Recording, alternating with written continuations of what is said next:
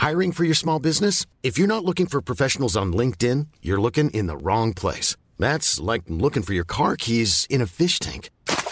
LinkedIn helps you hire professionals you can't find anywhere else, even those who aren't actively searching for a new job but might be open to the perfect role. In a given month, over 70% of LinkedIn users don't even visit other leading job sites. So start looking in the right place. With LinkedIn, you can hire professionals like a professional. Post your free job on linkedin.com/spoken today. Hello, ladies and gentlemen, boys and girls, food followers everywhere. Welcome to episode 61 of the Kung Fu Movie Guide podcast with your host, Ben Johnson. That is me. Thank you so much for listening to this episode of the show. The Kung Fu Movie Guide podcast is now in its 5th season. We talk to people around the world about their involvement in martial arts movies, whether it be actors, directors, stunt performers, fight choreographers and stunt coordinators. We release new episodes every 2 weeks on a Monday. Make sure you subscribe to the show using your podcast provider to ensure that you never miss a brand new episode. By subscribing to the show, you will also be able to access our KFMG Pod archive, which is full of my previous conversations with some truly amazing guests recorded over the years. You can keep up to date with the Kung Fu Movie Guide by following us on social media. We are on Twitter at KF Movie Guide. We are also on Instagram and Facebook. If you are interested in supporting the show, you can donate via PayPal. Head to paypal.me/Kung Fu Movie Guide. All donations are greatly received and do go a very long way to helping us to continue to provide content for you all. Visit kungfumovieguide.com for all the social media links, donation options, contact information, and to sign up to our monthly newsletter. You can also read all the latest martial arts movie reviews via the website. And if you do want to get in touch with the show or me directly, then we do have the email address. The email address is hello@kungfumovieguide.com. Okay, thank you so much for listening to this episode of the show, which features my conversation with the great martial artist, stunt coordinator, and fight choreographer Larnell Stovall. So, without any further ado, let's get on with the show. Here we go. Well, if you're really so determined to have a fight, then I'll oblige.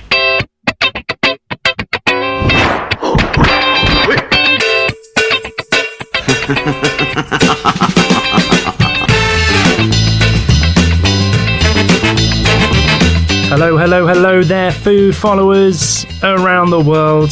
Welcome one and all to the show. Thank you so much for tuning in and checking out this episode. We are on season 5, episode 61, and we are creeping towards the end, actually, of season 5 now. It has been an absolute pleasure, as always, getting all these episodes recorded and shared with you all. Despite this year being, of course, a very strange and challenging time for a lot of us. And, of course, it does continue to be so. So I do hope that wherever you are listening to this, I hope you are staying safe and keeping well, and you are looking after yourself and each other. We do have another absolute legend of the fight world on the show today. It was my pleasure to be able to spend a bit of time over Zoom with the great fight choreographer, martial artist, stunt coordinator, and now director, Larnell Stovall. Larnell's work speaks for itself. He's part of the 8711 action design team and has been a key member now for a number of years. He has been involved in some of the best fight films of the last decade or so, whether that be his work with Scott Adkins in Undisputed 3 and Universal Soldier, Day of Reckoning, or of course his work with Michael Jai White. He's worked with Mike on films including Falcon Rising, and he's done both of Mike's Never Back Down sequels. Larnell did Dragon Eyes, the John Hyams film with Kung Lee. He's done Max Steel, Kickboxer Vengeance, Creed. He worked on Ride Along with Ice Cube and Kevin Hart.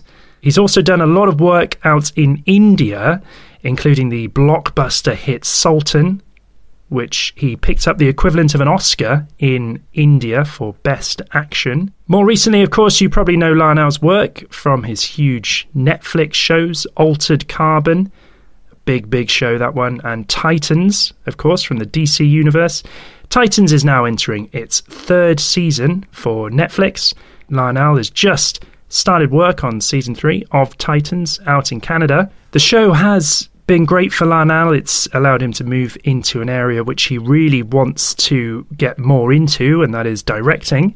So I am sure we will be hearing a lot more from Larnell over the years, and I personally cannot wait to see what Larnell does come up with in the future. I just love his fight choreography and his action design. He's got a very distinctive style, I would say, and it's one that I'm very much a fan of. So this was great to chat to Larnell. I will throw over to that in a moment. Before I do, just a quick note on our previous episode. We had some great feedback from you all on the Rocky Taylor episode.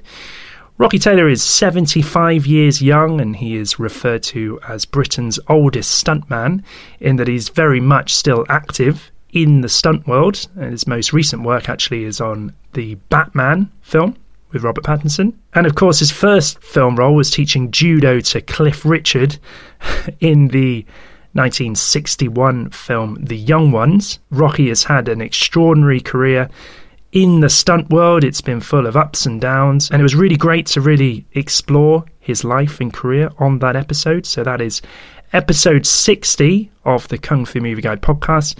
Richard Hawes on Twitter wrote, "This is one of the best episodes yet." Thank you so much, Richard. That's very kind. It certainly was great to be able to sit down and record that episode in person with Rocky earlier in the year. If you did miss that conversation, don't worry. It is available now wherever it is that you get your podcasts. One other bit of news, I have been enjoying going back to the cinema, actually, over the last couple of weeks, and it is, of course, quite a different experience. If you have been back to the cinema, having to wear a mask and go through all the necessary precautions to make sure that it is COVID secure. I've seen 2 movies now on the big screen, and that's the first time I've been to the cinema since the lockdown started. And I have to say that both experiences have very much just reminded me how much film, and particularly action cinema, is improved by watching it really loud and really large on the biggest screen possible. There are some things that the small screen just can't capture as well, and I think if you do get the opportunity to see action movies on the big screen, then you should definitely go out and try and do that. Obviously making sure that you feel as safe as possible. I have to say, the screenings I've been to, I've felt very assured and protected while watching those films. I saw the film Tenet, which I really enjoyed, although I will need to go back and see it again. I didn't fully understand it the first time, but it is a great movie. And last week I met up with Mike Fury, friend of the show, Mike Fury, of course, the author of Life of Action, Volumes 1 and 2. Mike and I caught the international IMAX premiere of the Chinese war film The 800, and what an intense and heart-racing experience that was, particularly on the IMAX. I mean, it's the sort of action movie that you just feel exhausted afterwards. It did remind me, actually, of exactly what I'd been missing out on from that big screen experience over the last 6 months or so. So The 800, I should say, is out now in selected cinemas here in the UK, courtesy of Cine Asia. Do let me know your thoughts. You can always email me and contact the show via the email address. The email address is hello@kungfumovieguide.com. You can, of course, just drop us a message over social media. We are on Twitter, Facebook, and Instagram. Okay, that's just about it from me for now. Larnell Stovall is also all over social media, and I will be sure to put links to his Instagram, his Twitter, and his Facebook in the podcast description. You can also access those links via this episode's page on our website, kungfumovieguide.com. I will now throw over to my conversation with Larnell. I do hope you enjoy this chat we had. There is a little bit of swearing in this conversation, so just a quick warning about that. If that bothers you, then you have been pre-warned. I will be back, of course, at the very end for my usual sign-off. But until then, I will now throw over to my conversation with the awesome martial artist, stunt coordinator, and fight choreographer, Larnell Stovall.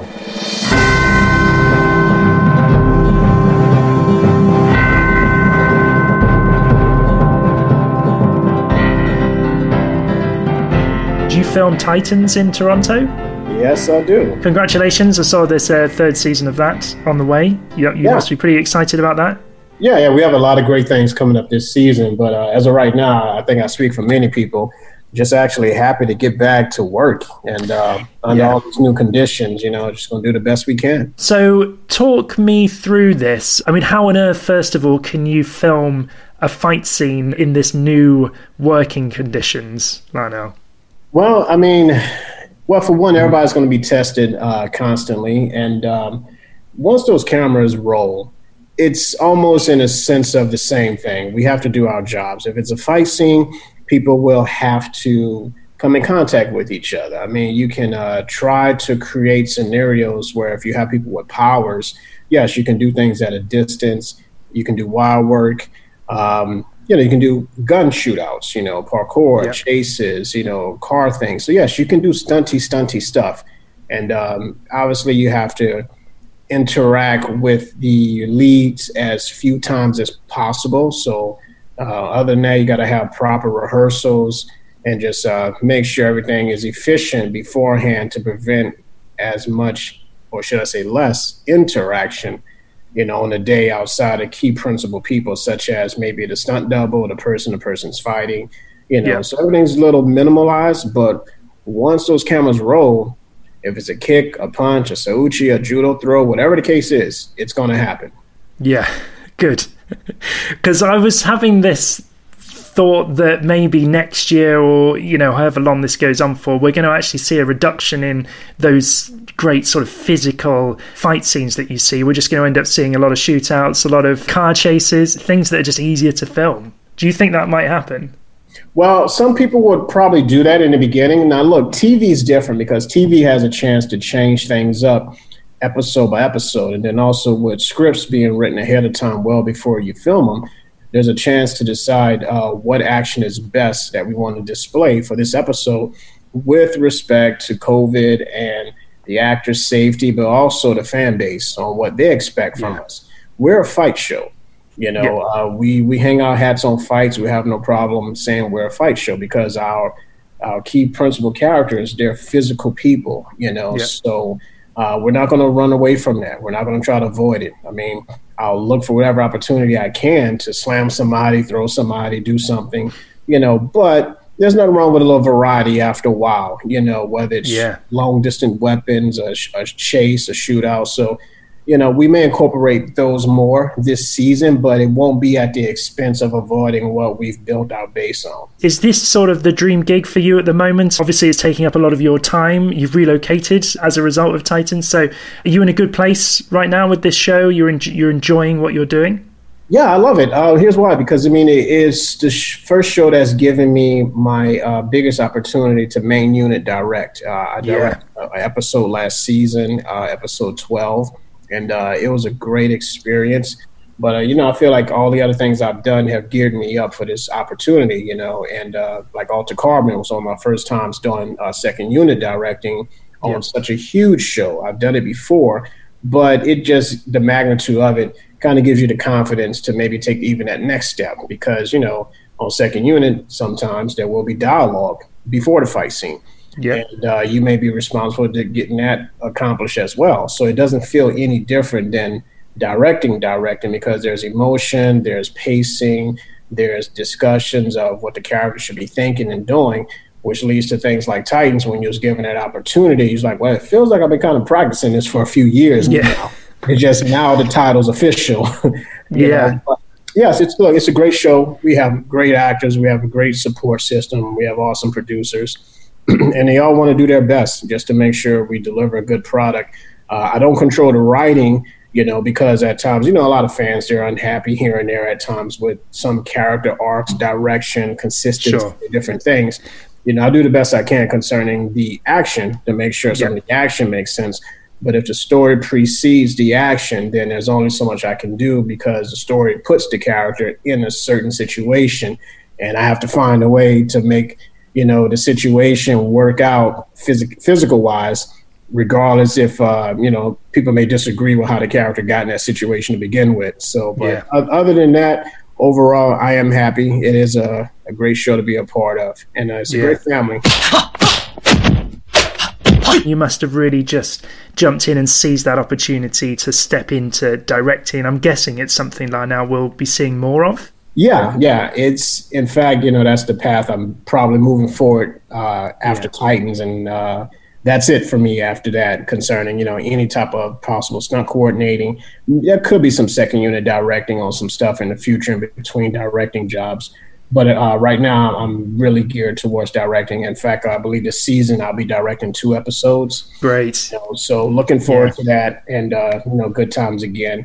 But yeah, it's been a while coming, but I haven't rushed it. I didn't want to just say, "Hey, I know I'm ready. Give me an opportunity," because nothing's truly given. You earn it, or you create opportunities for yourself. And I feel like I've done that by just being patient and doing sometimes the small projects, sometimes the big projects. But a lot of those times, the trust and the relationships that's developed with those producers, they allow me to express myself with the actors where I'm not just, hey, how do I punch? How do I kick? What's the throw? Yeah. It's more, hey, what do you think story-wise, character-wise that I should do in this moment? And, allows me to express myself in the freedom outside of just kicks and punches. So it's been a while coming, but, to get that official go, it's definitely an awesome feeling. And you're like, wait a second. Okay, is this what I'm ready for? And the next thing you know, you're just in it and you're doing it and you gain confidence each day. It's like when we started filming it, I felt better each day that we were filming, and you gain more confidence and you feel yourself in your different rhythm because the actors, they're now looking at you in a different title.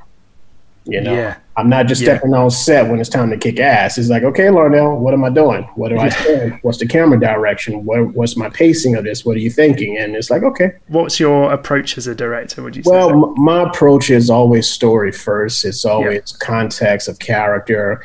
Where are we heading? And with a TV series being there for the beginning, you kind of have a gist of, what people's strengths and weaknesses are, of what feels better for this scene, who can go off the page and create something that's not there. So I'm always open to those things. And then some people who might have been held back, I'll say, cut loose, go for it. And that way they feel, some new life within the character because, TV can sometimes be a machine. And sometimes you got to not necessarily break the machine, but you got to shift things and break things up every now and then to give people some surprises if you can. But as a director myself, look, I just want to have the best experience, tell great stories, take what these amazing writers write and think of different ways to express it, that wasn't on the page. You come from a great pedigree there of stunt coordinators working closely, obviously, within 8711. You've seen the path that, Chad's taken, Dave's taken, Sam Hargrave as well with Extraction making his move into directing. You've got a lot of pals there to sort of bounce ideas off. Do they give you advice and tips on that sort of thing?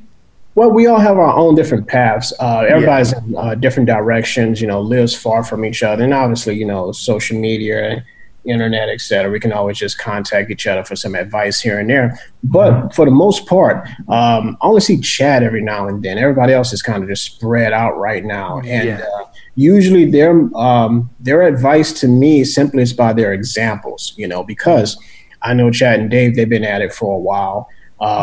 With second unit directing, with creating our own shorts, with telling us to create our own shorts, express our own stories, practice before you're ever given an opportunity and being trusted with millions of dollars. And now your reputation's on the line. Sam earned his way through the ranks from, from a stunt guy to fight coordinating himself to stunt coordinating to second unit directing. So he rose up the ranks the same way I did, which is step by step by step. But each step, you develop relationships, you develop, you get a lot of experience in this as well. So by the time someone does hand you that mantle, you've kind of been there a little already. It's just now once again, the title has changed. And he knocked it out the park with Extraction. Yeah. You know, Chad is killing with the John Wick franchise. Dave is everywhere, you know. Yeah. You know, I mean, every time you look around, Dave's got something going on, which is great. And he's going into so many different facets with different actors, you know, from, you know, the Deadpool to Hobbs and Shaw, Atomic Blonde. Now, if I'm correct, he's got something with Brad Pitt coming up, you know. That's right. Yeah. He's got a real, and it's not a similar style. Everyone's got their own style. They got their own style. They got their own style. You know, I know Chad's involved with a lot of things too, producing, even though we've been seeing from a directing capacity of the John Wicks, you know, but I know he's involved in many different things, you know, just cranking them out, man, you know, so it gives me, you know, hope. It inspires as well to just, you know, also make right decisions. You know, I'm in the middle of a few things that I can't discuss, but, you know, I also want to be very careful. What's my first thing I put my name onto concerning film? Yeah. You know, TV is different because here's why. No one knows you directed TV unless you say it. Yeah, think about it. You watch many episodes of TV, whether it's Lucifer, you know, whether it's The Boys, whether it's Umbrella Academy, you know, shows you might be a fan of. You have no clue who directed them. You just watch them. Yeah. You know, so TV's a place where you're kind of protected, you know, concerning your growth, what you do, because it's a machine. But it's a very nice machine to be involved in because while you're gaining all that experience, you can be in development on your first movie. And Larnell, I mean, I'm not, asking to give any secrets away here, but you've got projects in mind, feature film projects that you're looking into? Oh, yeah. Yeah, I got a few. Okay. I have a few.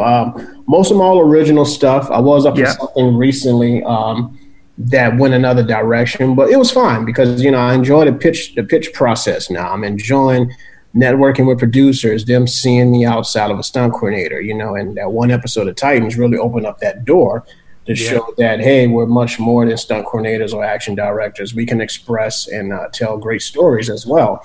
And for me, I like to do everything. You know, I want to look into comedy, drama, horror, action horror, you know, so if someone gave me the choice between, you know, my own type of John Wick or Hobbs and Shaw, I might go the opposite direction and look at this comedy, you know, that like a Will Ferrell comedy or something. You wouldn't see that coming, you know, because for me, I think that makes me more valuable and much more versatile in what projects may come my way, you know, but I won't run from my strength. And sometimes it's better to knock it out the park based off of where you're viewed and respected the most first before you take chances. But then, you know, you might have a Jordan Peele inside you where it's like, wait a second, this was a cool horror project. Wait, who was behind this? Oh, wait.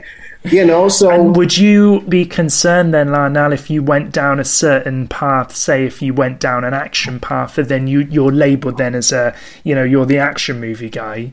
Are you concerned at all about that, about maybe being pigeonholed? No, not at all. Look, it's part of my life. It's been who I am all my life, whether it's just from martial arts, into stunts, into coordinating, choreographing, now directing. If I knocked out 2 good projects back to back with action, I would definitely be careful of where I would head after that. Yeah. So that way I can say, hey, look at where you are, look at the connections you've made.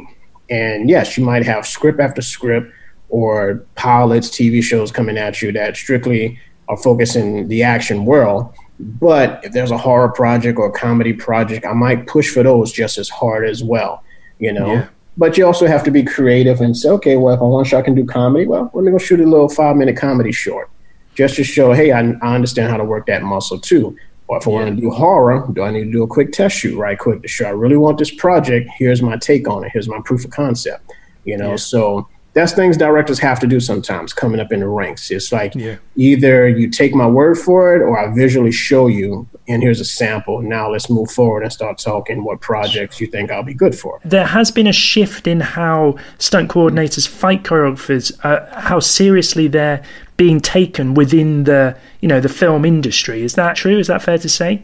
Yeah, I think it's very fair to say, because look, you got to understand, their process for John Wick, and I'm sure Dave told this story online, so it's no big secret. It wasn't easy, even with all the producers, connections, studios, they've made billions of dollars for concerning delivering high quality action, whether it's through 87, whether it's through individuals as stunt coordinators. It's not, oh, here's the keys to your own action vehicle. We trust you, go do your thing. So it takes show and prove. Also, it takes box office numbers. And once that happens, then people are willing to listen more, and those walls are broken down on how they view you. Then after that, once you do it again, then another studio may go, well, you know what? Maybe there's something to these stunt coordinators or action directors. And let's see what we have. Or let's see, if we're going to start taking some pitches from some people, because we want our own John Wick. We want our own, et cetera, et cetera. So it's like trial and error. And obviously you wait and see, but now that you're on the third sequel, now that you've seen Dave knock it out the park with Deadpool and multiple other projects, there's something there. And then now Sam then stepped up to the plate and killed it with Extraction. So, I'm sure studios are listening, and that's why we have to be ready. We got to tell great stories too and deliver, regardless if the action part is what we're confident in. The audience has to watch the story and make sure they care about these characters. So, and we have to deliver that. So the doors are open.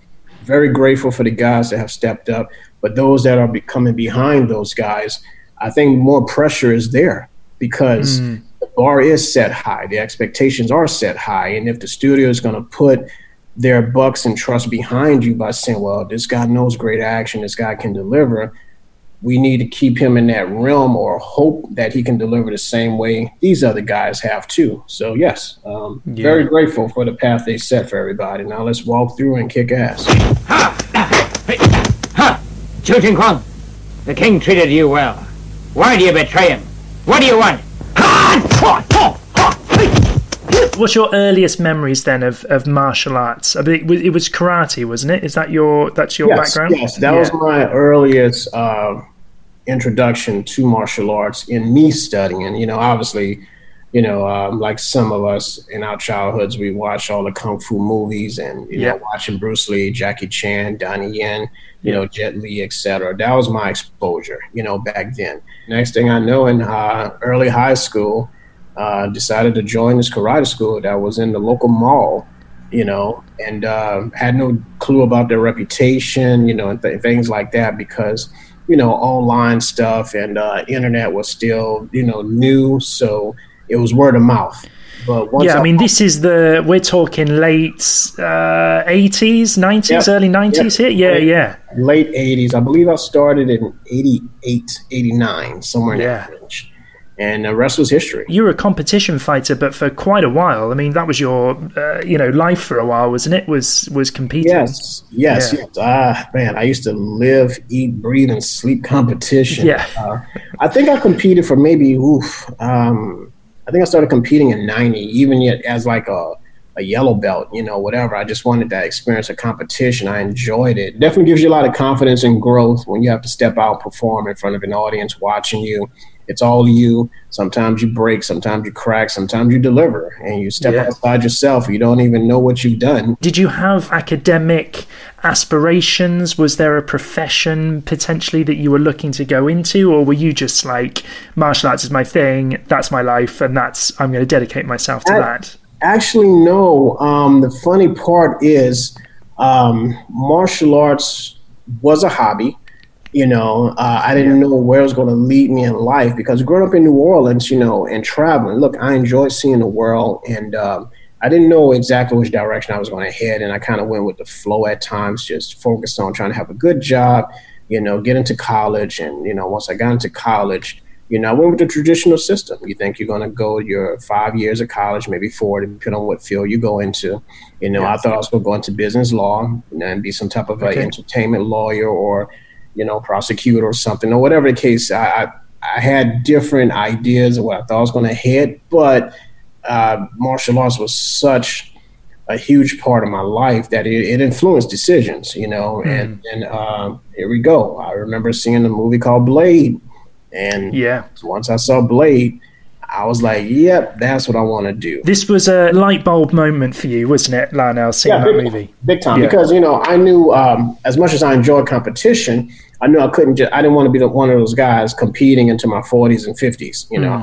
I was still in my 20s at that time, but, competing ever since I guess 13, 14 years old, and now being around mid 20s, you feel like you're at a decision to say, okay, what's next? Let's discover new things or see what path we're going to head on. And once I saw Blade, it's funny. It's not that I wanted to be Wesley Snipes, but I wanted to be the guy who Wesley was fighting. So which was stunts. From there, I did my research, reached out to the fight choreographer, Chuck Jeffries. We went back and forth a few times. I mailed him a VHS tape of me in competition, me freestyling, with what tricks and moves I was doing. He thought I had a lot of potential and invited me to come out to LA for possibly Blade 2 to help out. And long story short, he didn't do Blade 2. Something didn't work out. But I still went to LA, and from there, stayed by a buddy's house and stayed on the path. Have you worked with Wesley? Have I worked with Wesley? Let's see. That's what's funny. Come on. I know you got to go through because you've worked with pretty much everyone. So I'm really trying. I know that you know him, don't you? I know. I'm just wondering if you told him that story. Here's what's funny. I played pool with Wesley. That's what's funny. But I kept at my distance because, it was one of my first times meeting him in just a chill atmosphere through a buddy. Yeah. And, I didn't want to hustle him, so to speak, with my story and why I'm here and who I am. I wanted my work to speak for itself at some point. And then hopefully at some point, if the stars align and there's something there and I can do something with him, that'll be awesome to say, hey, man, I'm probably here because of you, to be honest. Yeah. Your work on Blade and what you've done, inspired me to the point of quitting my job where I was, which was very comfortable, had a great job and was doing well financially, and things seemed like it was just going to be on that path. And then, bam, here I am on a Greyhound bus. Yeah. Wow, you got the Greyhound. Yeah. So, no, I don't believe we've truly worked together. We have so many friends in common. We bumped into each other a bunch of times. I probably feel familiar to him, through buddies who talked about my work to him. But look, there is some things in my head I would love Wesley for. It's just about timing and if it works out. Attack! Now, concerning my confidence in this, it was definitely a huge learning curve, man, because you start thinking I'm young, I'm in shape, I can do this. I'm gonna go get this. And stand in line next to the other 30 people who are waiting for that one opportunity you're looking for too. I've got the one written down here as one of your really early roles. Is that right? That's the Jet Li film. I almost wouldn't count that because that was an interesting hustle for me, be on that set, be thrown in that type of atmosphere. But it was probably my first real experiences being on set around a bunch of veterans, obviously being around Jet Li, being near him. But it led to another weird story that I might tell at some point. At some point I might reveal that, which is so interesting because I was scheduled to have a one-on-one fight scene with Jet Li in Cradle to the Grave.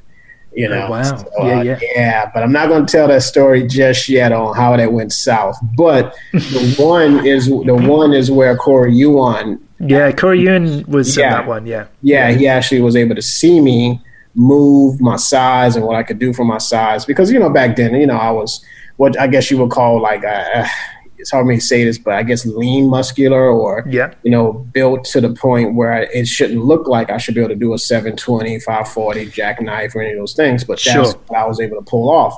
You know, and it was impressive, I guess, to them because you didn't have any black guys throwing tricks then, much less black guys with muscle.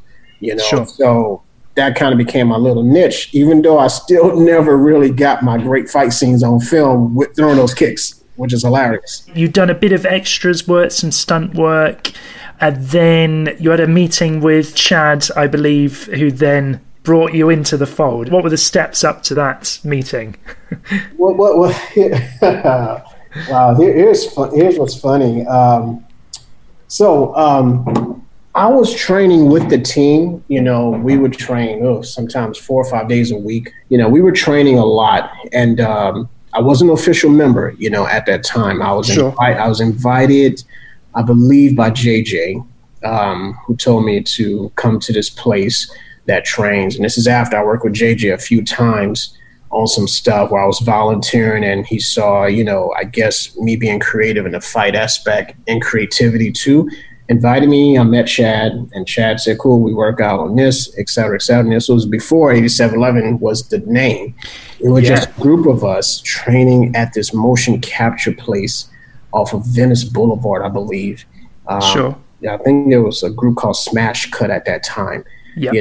And we would train on weekends, and from there, kept training. They got the new building. It became 87. Just still training with them. No expectation, just enjoyed me going there 3-4 times a week, learning from the best and growing. And then during that time, I wasn't working a lot at all. And to utilize my time more, instead of just training, hustling, dropping headshots, I created my own character called Steel. And then I got... This is your short film, isn't it? Steel? Yes. 2007. Yeah. Yes. And you started this? Yes, I had no choice because at that time, here's why. I created it, and I knew I wanted it to be just a proof of concept, some type of self-expression, to hopefully go into something bigger. Because in my head, it was for Wesley Snipes or Michael Jai. In my head, that's where I said, look, even though I knew Mike at the time, we weren't like close to where we are now. Where I call him like a big brother, he calls me little brother, and we're really close and know each other. But at that time, I just knew of him in passing and other things like that. So I created the short, didn't have no time to train actors to learn how to fight. For me, I'm like, even if I suck at it, it's just a proof of concept. I kept thinking that.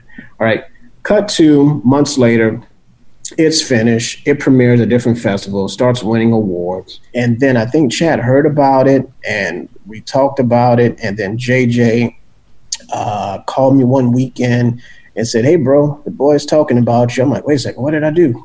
But he was like, no, I think they're thinking about letting you in, man. He said, stand by, And then a week later, I had a meeting and came in, sat there with Chad, Dave, and JJ. They said they liked what I was doing. They said they liked the fact I was trying to step up as a leader on my own. And they saw that no matter what, I was one of the guys that kind of just, without the resources, without the help, would find a way to make things happen. They said that's what they were looking for. Yeah. And, here we are. And they threw me a script and basically said, don't fuck up. Yeah. So, and there's my big grand entrance. This podcast is brought to you by eHarmony, the dating app to find someone you can be yourself with. Why doesn't eHarmony allow copy and paste in first messages? Because you are unique, and your conversations should reflect that. eHarmony wants you to find someone who will get you.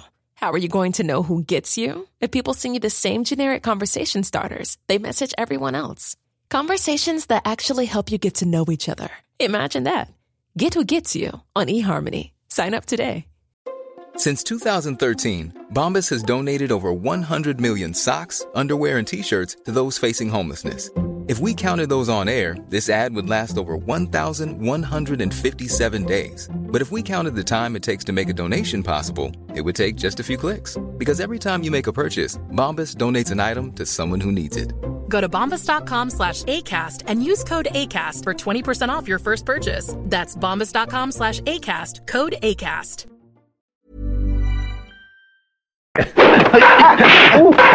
I want that medal, or I'll take your life. And what was the first one that you really led on then? Is it Bunraku? Is that the first one, or Undisputed? I mean, they're sort of same year, aren't they? So probably around the same time. Here's what I'm going to say. I'm probably going to lean more towards Undisputed because that was the one, even though Bunraku was on a higher scale concerning budget, cast, we had A-listers, we had a good team. Big cast. Yeah. So that was a great experience. And yes, I did learn a lot from that. But I would say Undisputed was one of the first ones where I had to go out the country by myself, no team. Yeah. And just start choreograph, and, each day by myself, Sunday through Saturdays, catching up with Scott on weekends, constantly talking to Isaac, pulling actors out their room to go rehearsing grass at the apartments just to keep tweaking fights because everybody wanted it to be the best we could. And yes, I was very grateful that Isaac, trusted me so much. And this opportunity came about because JJ was busy because he killed it in part 2. But then when part 3 came around, he was busy, I think, with Warrior, I believe. Yeah. Yeah. So JJ was supposed to come back for the third one then? Oh, yeah, of course. Because Isaac's a very loyal person. And and then now that this was Scott's breakout opportunity, of course, they're gonna go to the guy that helped establish the look, the tone, the violence, the pace of how he moves and fights to see if he'll come back. But JJ was on to a much bigger project with Warrior, and then he trusted me, by saying, hey, he thought Larnell was good for this. One introduced me to Isaac. I showed Isaac some of my choreography from different things I was doing, which wasn't much. But it was enough for him to go, okay, I definitely see why JJ recommended you. Yeah. We sat down, talked for a while. Next thing I know, I'm on a plane to Bulgaria a few weeks later. And, in knee deep in it. Yeah. And you're right, if you're going to make a fight movie, I mean, how dedicated is Scott Adkins and Isaac with a karate background as well? These guys live and breathe the martial arts, don't they? When you landed, you must have known, we're in pretty good hands on this movie. I'm not completely on my own. Mm-hmm. No, that was amazing for me because it's obviously nerve-wracking a little because Undisputed 2 was amazing, it blew me away. I was like, wow, this is cool, and then the idea that I had to come behind that for part 3, it was like, okay, this is what you asked for. Let's go, and I had a ton of ideas, but working with Scott, who can pull these ideas off, working with Isaac, a visionary director who knew how to film them and execute things right, and was always open for collaboration. It was like a dream come true. And yes, it was still hard work, but it didn't feel like work at times, because, it was just like, man, it's just like you with your boys and everybody just wants to put the best product out and you have these amazing martial artists.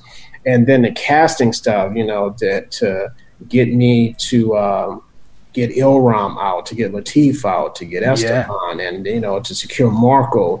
So it was just like, man, this is great, and people had no clue what we were doing or what we were up to. And, part 2 was good, but I had a gut feeling part 3 was going to be amazing. And it felt like a much bigger, more expanded version of part 2, which it was in scope, but concerning the level of intricacy and choreography and still keeping that brutality. That was one of the first ones I think I kind of said, okay, I think I might be okay at this choreography thing. Let's keep it going. Scott's doing these Art of Action videos on YouTube at the moment, and he did one with Marco, and he said on there that his favorite choreographers, people that he works with, JJ Perry and yourself. Oh, really? Wow. Yeah. He was breaking down the fight scenes and saying this is a typical Larnell move. I can't remember what the specific move was now. I think it was like a sort of elbow to the stomach. It's like a corkscrew elbow, spin elbow. Yeah. It's funny. He said this is a typical Larnell move. I just wondered, what do you recognize that? It's funny because when you say that, because that's actually one of the drills we do at 87 where it's like spinning corkscrews and stuff, whether it's a back fist, a rear hand chop or something, or a weapon or whatever, is just to get the actor into a motion where it teaches them better balance. And just at this point in time in the fight, I knew I wanted to save that move as a counter because that way it doesn't look flashy and unnecessary. It actually makes sense that the commitment was standing, but if you twist and go to a knee and, hit it just right, then it's a counter, So, I remember that move. And it was definitely something I saved because I wanted to put something out like that earlier and mix it with a kick combo. But I was like, you know what? Let's wait till later when the hero's coming back. And now it builds momentum. How would you describe your style then? I'm still fooling around with what my signature is, to be honest, because I want to keep growing. I don't want to stay in one area, because most people can be brutal. You know, they can do brutal things. Slam somebody's head into a table, the piece chips off, and there's a piece of glass in someone's face, and then the actor kicks that piece into the face, and it gets embed further. That's me freestyling on me thinking about brutality. But as a person, you just visually was able to receive that and go, oh, shit, that is kind of brutal. Yeah, that's my thinking process. Take it a step further. Somebody else may just slam their head on the table, the glass might crack. Got it.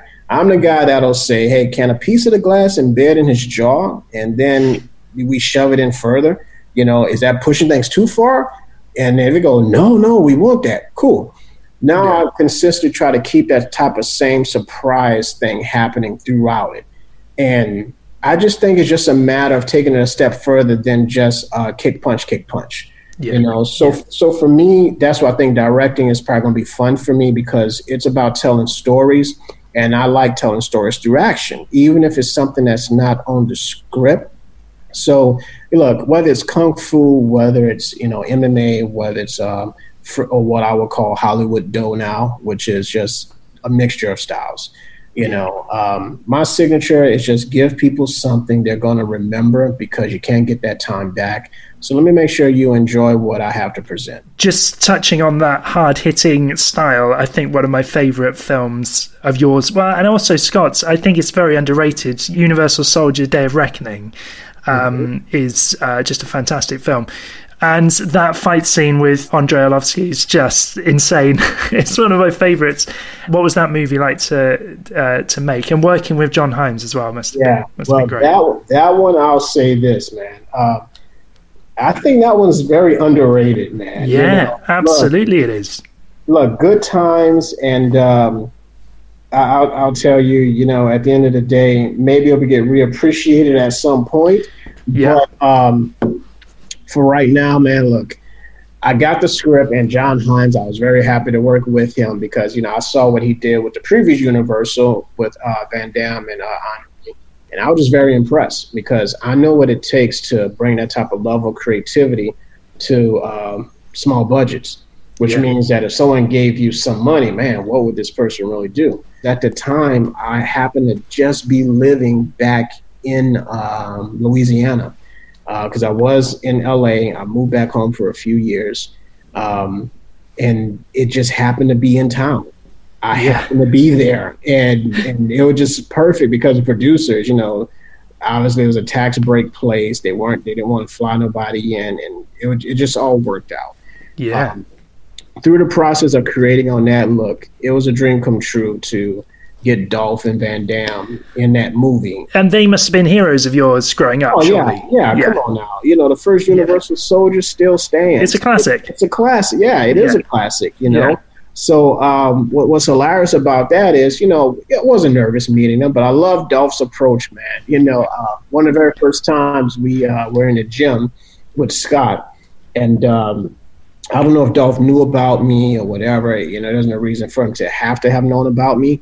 But when we ran a rehearsal and I had my guys there, and Dolph's like 6'3", if I'm correct, somewhere in that range. Sure. You know, so we ran a rehearsal, and Dolph looks at it, and he's like, well, that looks great for a guy who's only 5'6", 5'7", what, you know.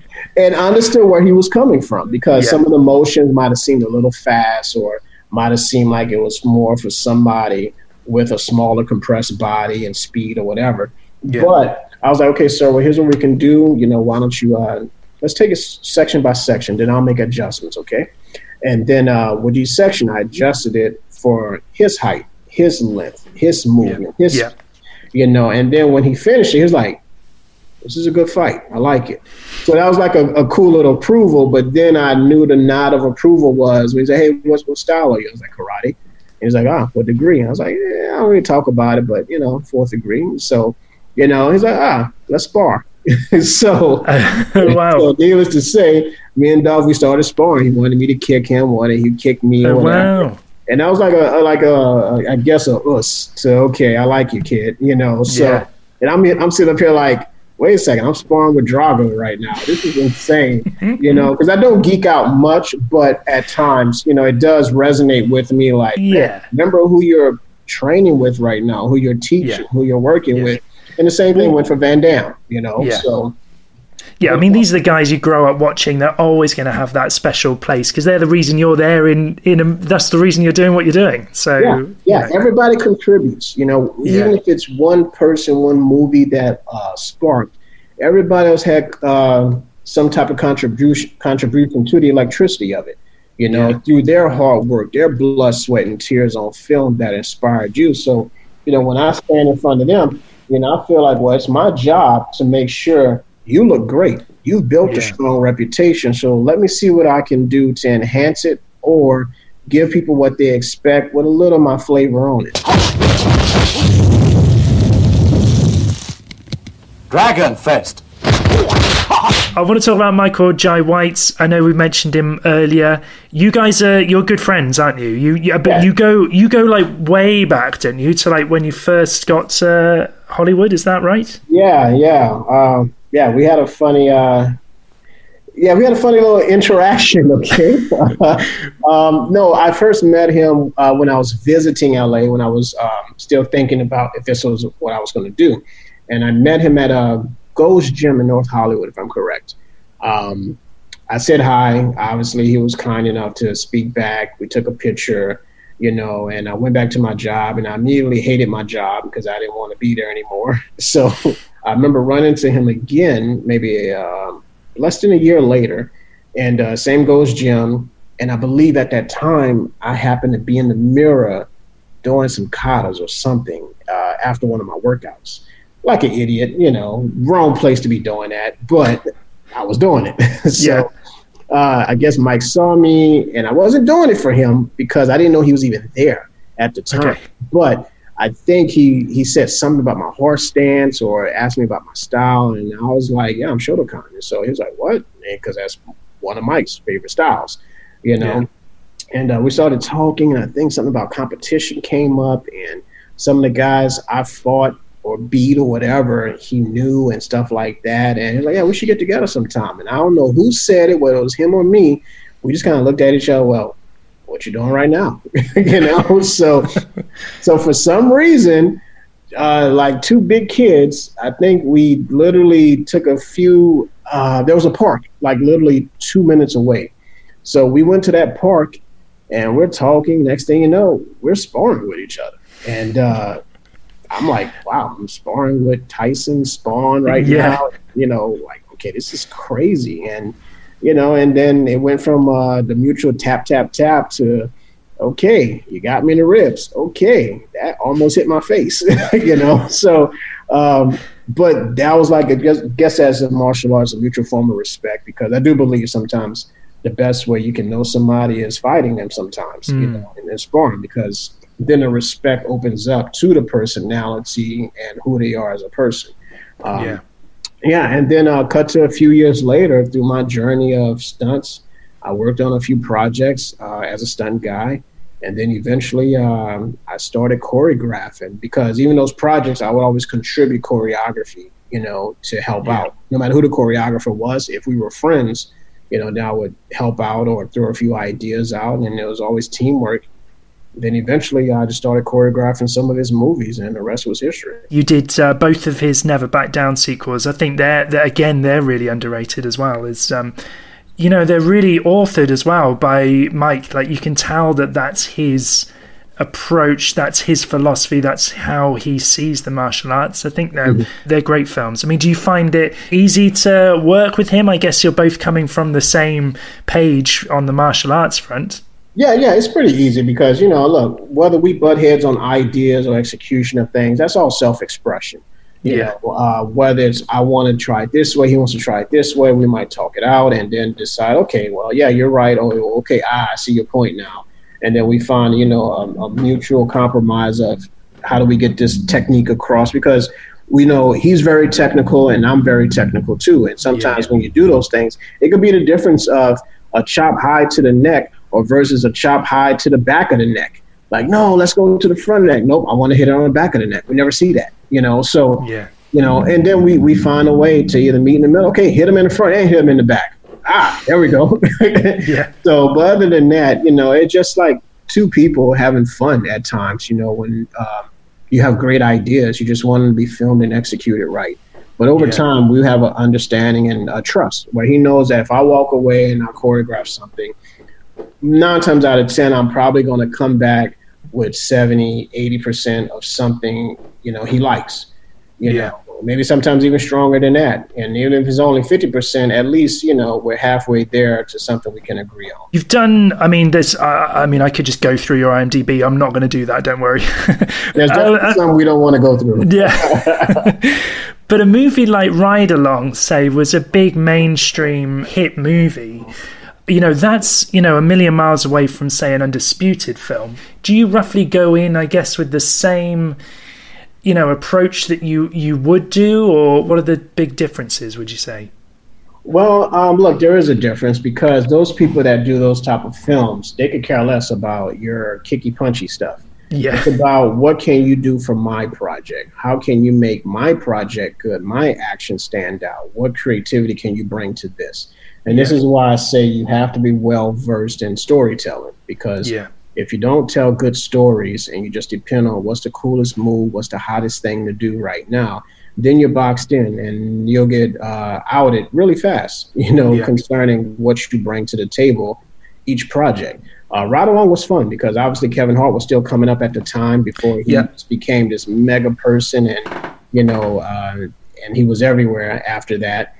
Cube, it was cool to work with Cube because he's a legend, you know. Yeah. People forget about that. I think Cube is very underrated on what he's contributed to cinema.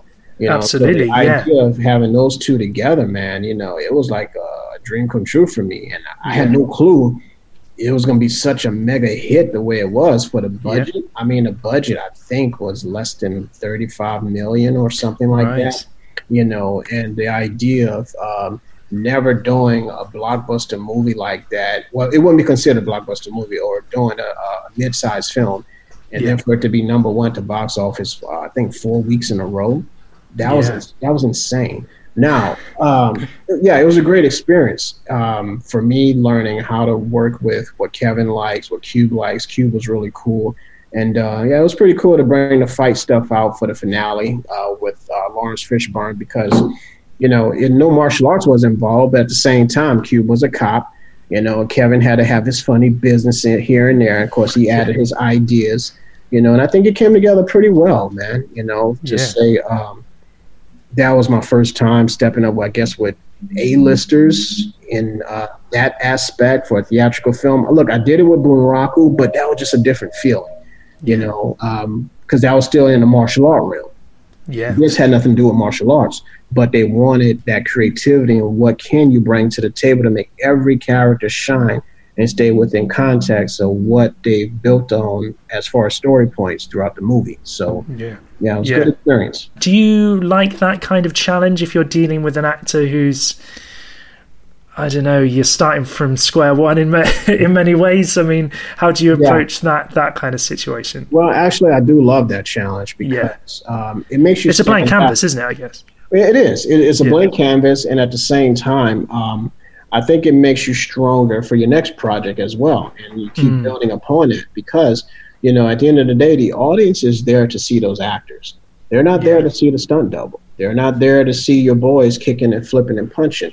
And yes, it is great to have them and hire them and get them parts and have them be cast, but they're not on the posters. They're not in the trailers making people go, ooh, most of the time. It's the actor, you know. So I like the challenge of getting those actors, transforming them, or giving them the confidence to look like a badass or an action star.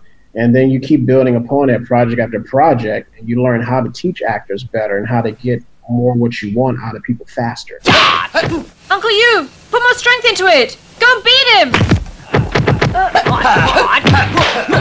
I want to mention India as well quickly. I don't follow Indian cinema as well as I should do, but you were involved in Sultan, which is one of the highest grossing Indian films, I want to say, of all time. It did very, very well. And you keep going back out there as well to work. So what do you like about working out there? Does it compare to Hollywood in any way? Well, here's what I'll say. It's a new experience. It's a different experience.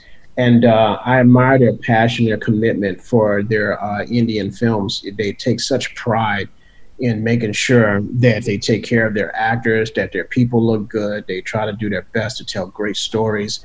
And then, I love the fact that they're open enough to bring in guys like myself or call us action specialists to enhance their market, enhance how they present things. But yes, they do have great guys there too who do action, create, stunt coordinate as well. But what their directors do and their producers do is they know what they want, and they may see it elsewhere and go, I want that. I want that. That's what I want in my movie. And whatever that is, they reach out and say, hey, we're a fan of yours. We like what you did in this. We want that for our film. And that's where things started with Sultan. But believe it or not, this is why I say, everybody's path is different. Whether you do an Undisputed 3 or you're going to do an Altered Carbon, big difference. One's a $3 million movie, maybe less. One's $150 million or more. Yeah. But the $2 to $3 million one is what got you a big budget one in India that went on to be, one of the biggest blockbusters film there of all time. Because what you did in that small movie, that's what they wanted in their big movie. Yeah. So, and that was the process for India. And they give you time. They're open with you. You can create. They don't rush action at all. Whether here they try to lock you into hard dates sometimes and saying, oh, you got 2 days for this sequence or you got a day for the sequence. That's it. Good luck. India, they're like, Larnell, how long do you need? Wait, what? Sure, let's go for 4 days for this sequence. Okay, great, 4 days. And you're like, wow, I get to take my time. I get to get all my inserts. I get to be technical. I get to try camera movements out.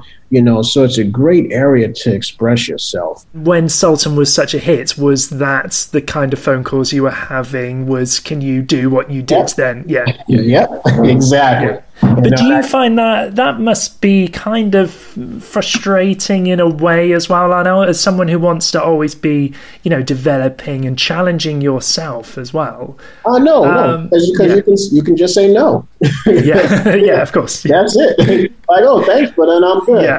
Here's such and such. Try him. Let him go out and express himself. Yeah. Because it's like saying, like in America, let's say you won an Oscar for something, okay? And if you won an Oscar for that film, and now another studio wants to do a film like it, wait a second, I just won an Oscar for this. Why would I go do it again? For lesser time, lesser money, et cetera, and more of a challenge to get the same product. I've been at a mountaintop, or I've done it in such a cool way that I don't want to dilute what I accomplished before.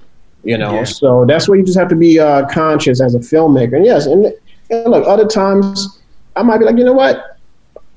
It's fun. Let's go out there and go back there and have a little more fun, and try things out again. But I do my best to try not to be repetitive, because I started falling into the MMA category for a while, and I wanted to get out of that, because once you do an Undisputed 3, you'll never back down. Yes, you might have those things where people can box you in, even if they're different, but yet the same.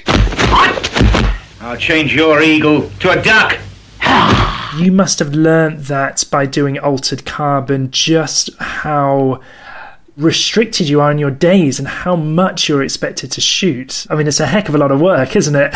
What they expect on a big TV show like that. It is a lot, because on big TV shows and stuff, they sometimes still have a TV schedule, even though they have feature film money, and they have a feature film look, feature film budget. Yeah. But they still might give you a day and a half or 2 days for a sequence, compared to a film. That one sequence might be a week. The best example I can give is the opening for Altered Carbon inside the apartment.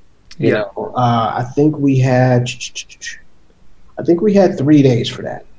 Right. So I think proper time was given for that, and as you can see, it paid off, because it's a great sequence. It's awesome. Yeah, it brought you into the series of the world, what to expect before it became, very sci-fi. It was grounded and gritty in the beginning, and the suits looked great. Everything came together. Now the edit, I can't touch the edit. Yeah, I mean, I was going to ask about that. Do you? I mean, obviously you can't. I guess that's the beauty of when you step up to directing. You can have a bit more say. Yes. I guess maybe you actually have a voice, because here's what I would say to this, and and this is very key for anybody listening concerning the stunt viz process, the relationship with producers, directors, and studios, okay? Look, we are passionate about what we do. You're hired to do a job. You have a skill set. They're paying you for that skill set. But sometimes along the way, you got to understand that the way you express yourself and the way you would choose to have your edit seen and your action presented may not be the way the director sees it, the producer, or the studio.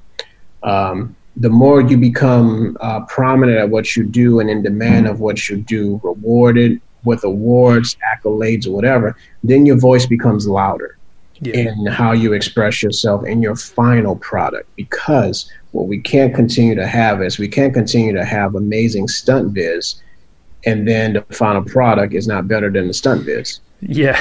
That sucks. I mean, this is a thing, and you see this time and time again. I mean, I've seen some of the previs stuff you've put on your Instagram, and it's amazing. You don't necessarily have that say, do you? Once it's edited, it's out of your hands then, isn't it, completely? It is. So. It's out of your hands, and then, look, I sincerely believe in this. Either you bring the stunt coordinator / action director into the edit room, even if it's just for 2 days, to say, hey, let me look at your assembly. Okay, got it. Let's change this, let's do this, and let's find this. Because you can have a stunt viz and you can have an editor. That editor may not be an action editor. They may not have the eye to recognize, oh, yeah, that punch did work. That kick was better. Yeah, I see the impact. And then when it comes together with your version, they go, I see it now.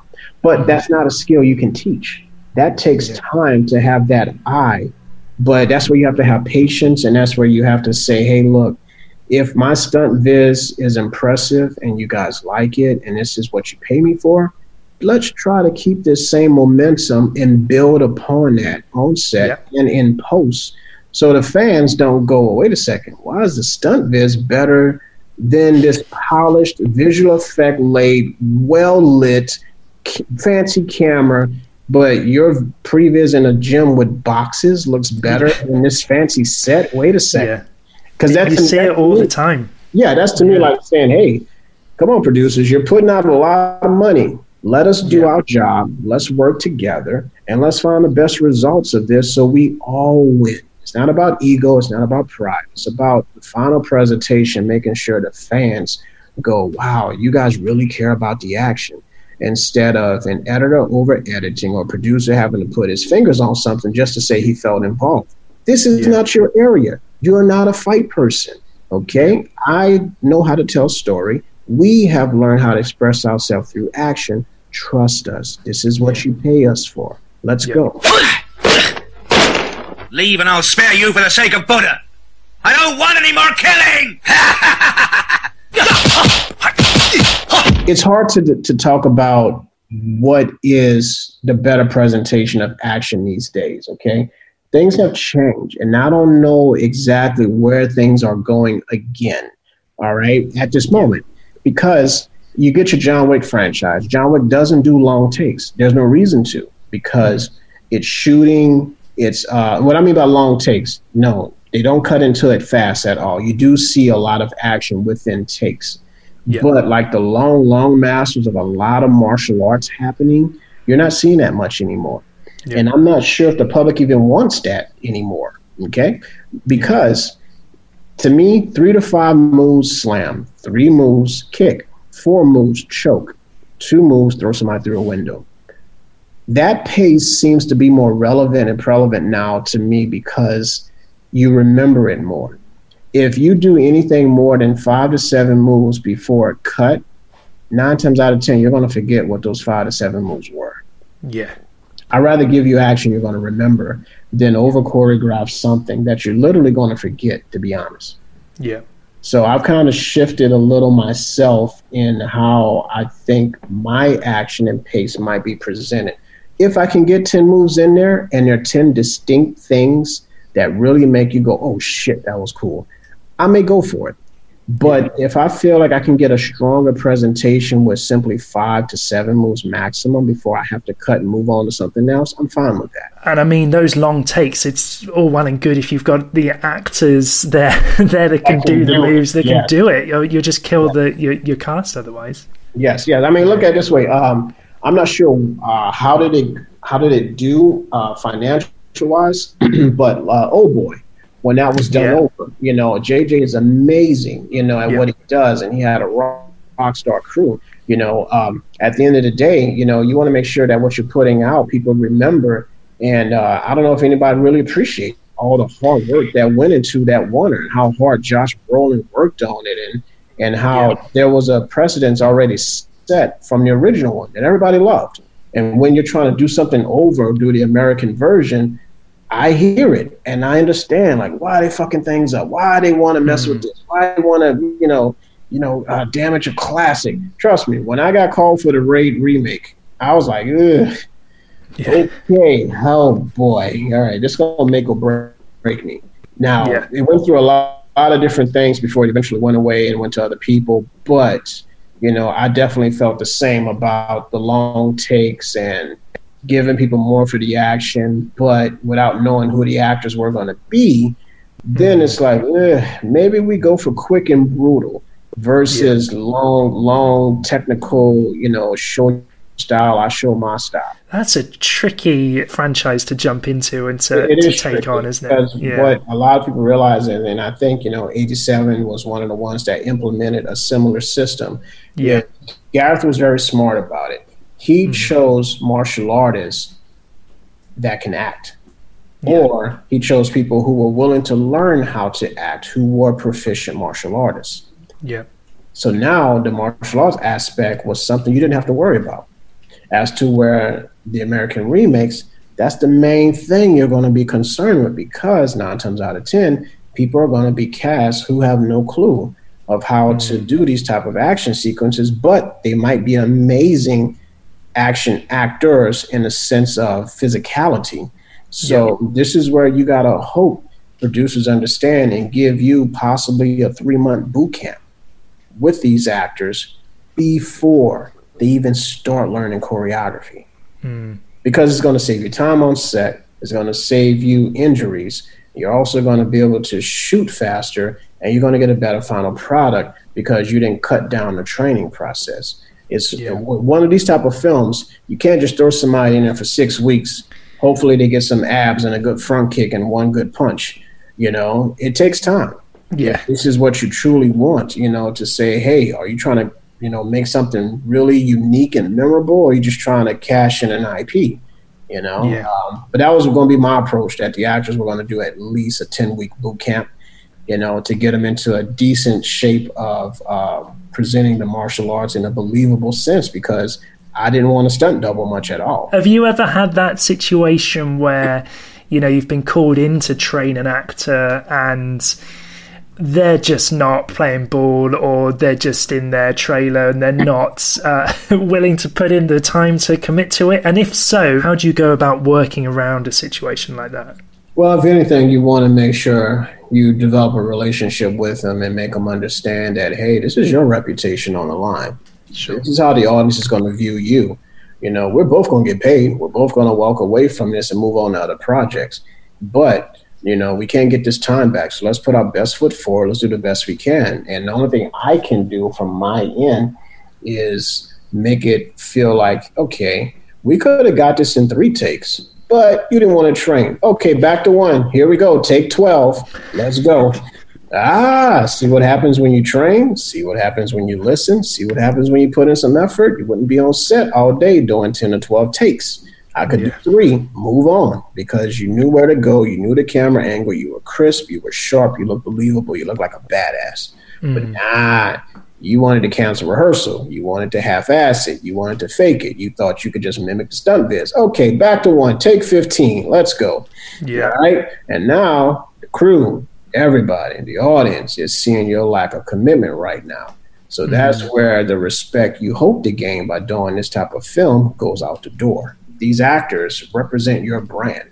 Yeah. You know, when they're on trailers and when they're kicking and punching and what the fans say. So that's why we take it very serious when we get people who commit, and just as serious on people who half-ass. Joel Kinnaman looked like he committed. He was fully in. Oh, yeah. But, yeah. Joel's a rock star, man. Yeah. He committed from day one, dead serious in every aspect, delivered. You know, so happy for him at the end of the day. And to me, he was, I want to say he was probably the heart and soul of season 1. Yeah. You know, something about him, his presence and what he brought to the table, it really made me believe the character, you know, that he had this experience, this intelligence, was a step ahead of people, been through some things. He did an amazing job. Do you enjoy working in television? I mean, is that an area that you think you'll stick to? I mean, there's a lot of work out there, it seems. Yes. There's a lot of like action shows. There is a lot of work and a lot of action shows. My direction for me right now is I want to go anywhere that builds momentum, you know, nothing that would be considered a step backwards. And I know people can say, well, if you're directing, it's all momentum, right? Yeah, that is true to a certain extent. But you want to be a part of things that people go, wow, you were behind that. Or, wow, that's cool, because the impression and expectation gains more respect and a new avenue and a new title, you know. So if I do kicky, punchy stuff, then it might limit me. But if you hear, oh, Larnell's doing Jack Ryan. Wait, Jack Ryan? Oh, shit, I can't wait to see what he does with that. Or if they have any fights in that, what is he going to do? That's what I want, you know. Or if I get a hold of an episode of The Boys or something, you know, where it's like, oh, man, if you have any action in that, I'm curious to see what he would do with the, you know, people that deliver the action on that too. You know, because it's all teamwork. For me right now, I just want to be part of the coolest things, the hottest things right now, instead of just saying I'm working, because I don't want to get stuck in TV too long, because I do have some feature films that I definitely would love to get out there and express myself behind, some original things I've created, and also there's some IP properties I would love to go after and put my name on and hopefully deliver something fresh and new. Well, Larnell, I always look out for your action, and I think you're one of the best in the business. That's just absolutely killing it. So you take care, and best of luck with the filming of the 3rd season there, and working around all this sort of crazy time we're living through. Indeed. Well, it's going to be a challenge, but you know, we have a great crew, great cast. Everybody's happy to be back, and we're anxious to get back and get back into this world and get a fan something new. Hopefully we'll enjoy. That's great. You take care.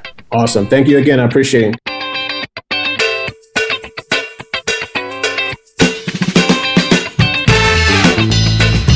Larnell Stovall there.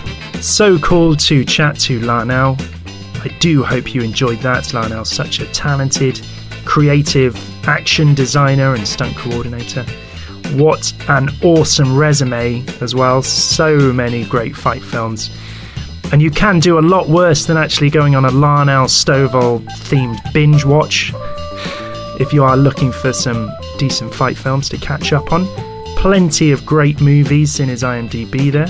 We very much look forward to seeing not only what he conjures up for Titans Season 3, but also some of those exciting directing projects that he does have in the pipeline. We will, of course, keep you all updated on all the latest developments in Larnell's world. You can, of course, follow Larnell via Instagram. His name on Instagram is Stovall Action Design, and he is on Twitter at alstovall123, and he is also on Facebook at larnell.stovall. Okay, that is just about it from me for today. A huge thank you, of course, to Larnell for taking part in today's episode, and a huge thank you to you, the loyal Foo follower who has made it all the way to the very end of this episode. Thank you all so much. As I said earlier, we will be wrapping up Season 5 of the show probably within the next month or so. It has been a very busy year for the show, and we've had some really awesome guests on this season. Every year we do this, it is always such a great and humbling experience to get the high caliber of guests that we do manage to get on this show. It is really cool, and I do hope you have enjoyed.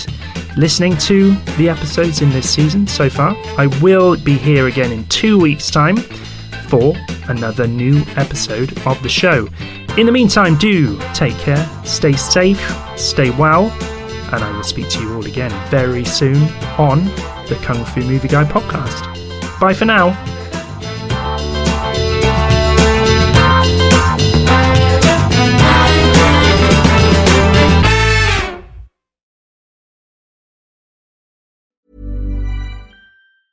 Step onto the legendary clay courts of Roland Garros, where the world's best players battle it out at the French Open for a chance to win a Grand Slam title. Tennis Channel Plus is your place to watch. Stream every court from your phone or smart TV live in HD. See the action unfold as legends fight for glory and new rivalries emerge. Daily live coverage begins Monday, May 20th, with match replays on demand so you never miss a moment. From the first serve to the final point, Roland Garros promises unforgettable moments and new chapters in tennis history.